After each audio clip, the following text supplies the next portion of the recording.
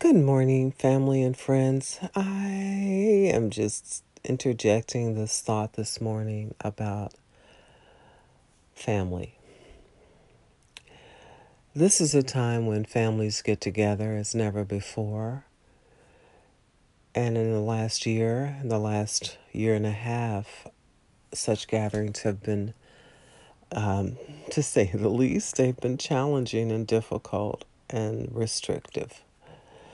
So I pray that as we go forward with this final quarter of the year, that you would continue to be vigilant, continue to watch as well as pray, continue to take the Lord along with you wherever you go, and continue to honor Him in all that you say and all that you do.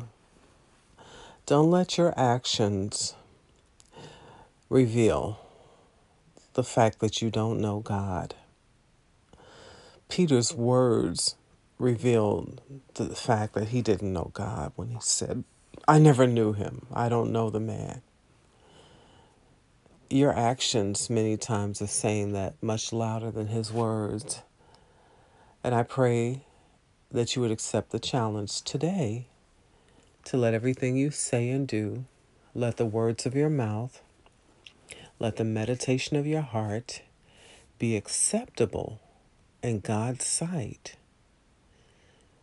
O God, our strength and our Redeemer, let it be so.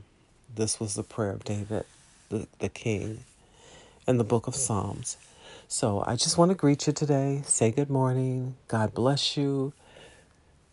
Have a wonderful, wonderful, God-centered day, and may the angels of the Lord encamp round and about you and keep you safe as you go out and as you come in and as you celebrate another day of being in the land of the living.